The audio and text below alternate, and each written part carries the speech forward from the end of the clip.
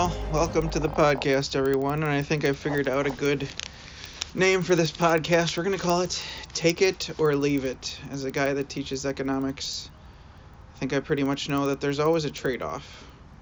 And so if some of the things that I say, obviously I'm not a trained professional in giving advice at all. So obviously if some of the things I say don't make sense to you, then you can leave it. You can just walk away and say, well, that didn't make sense and I'm not going to follow his advice. But if some of the things I'm saying make sense, if they help you think about things in a different way, give you some perspective, then take my advice and enjoy your life.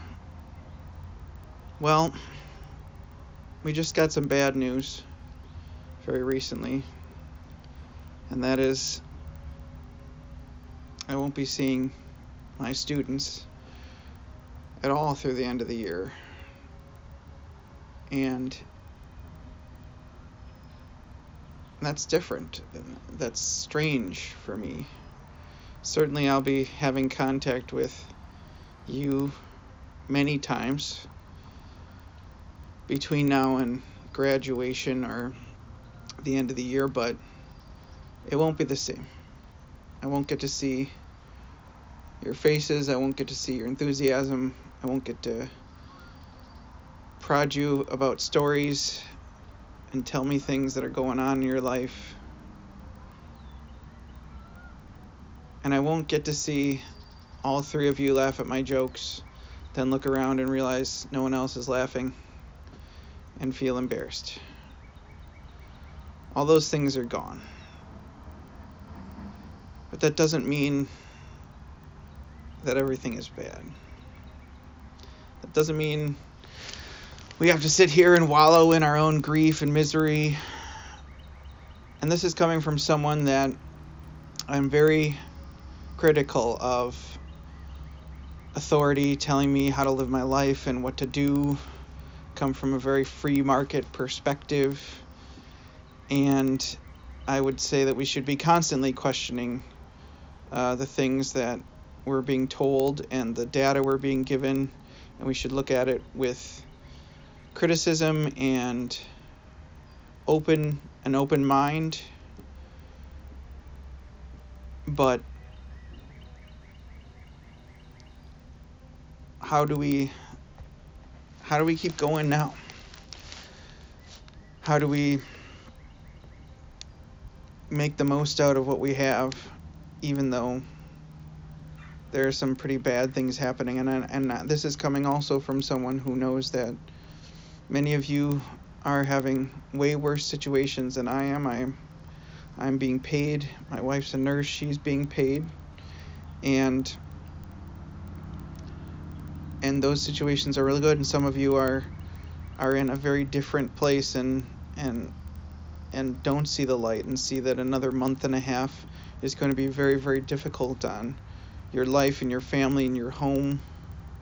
And I just hope that you're finding ways to get through that, breathe through it. I realize that there are ways that we can deal with this. There are things you can think about. There are possibilities that we have not figured out yet. I've mentioned before in class that sometimes we look around at the other people that we see around us and we get envious and we say, well, just if I only had those things, then I'd be happier. And if I just had that.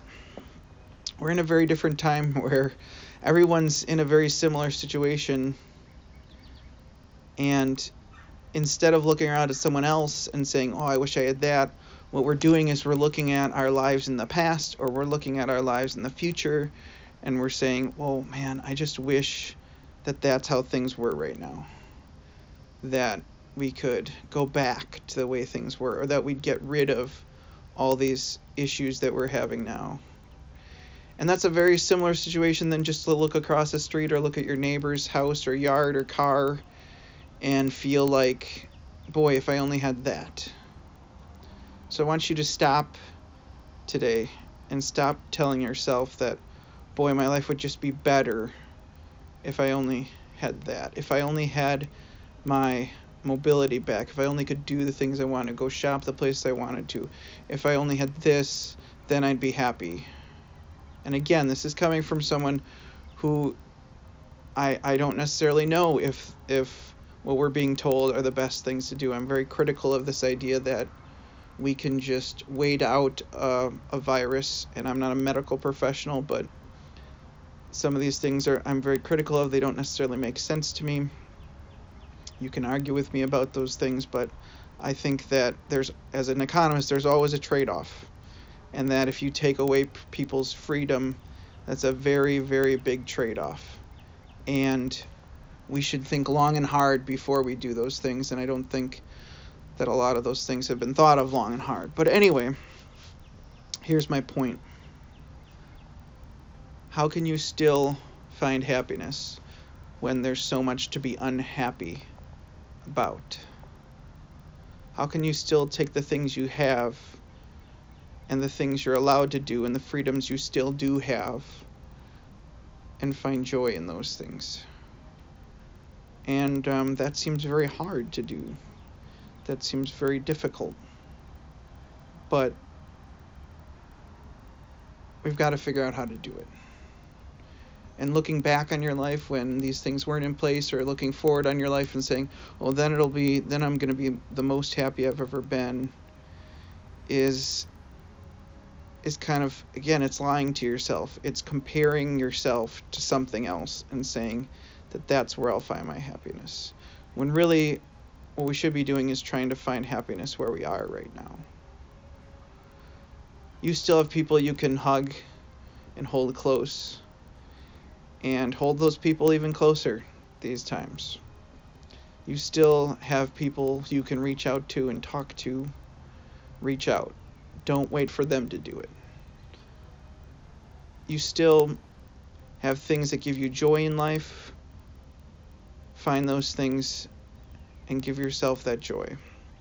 The more you can find ways to be content and happy in this pretty bad situation, the more you'll appreciate what you do have. And somewhere down the road, when you find yourself isolated and alone, you can go back and remember, hey, I made it through this spot. I found ways to love my life and love what I had, even in the midst of a lot of those things being taken away.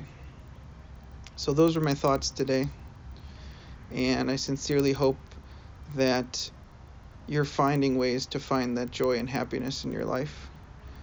Go to a parking lot and talk to somebody 2 parking spaces away, pull up and say hi, and say hi to people.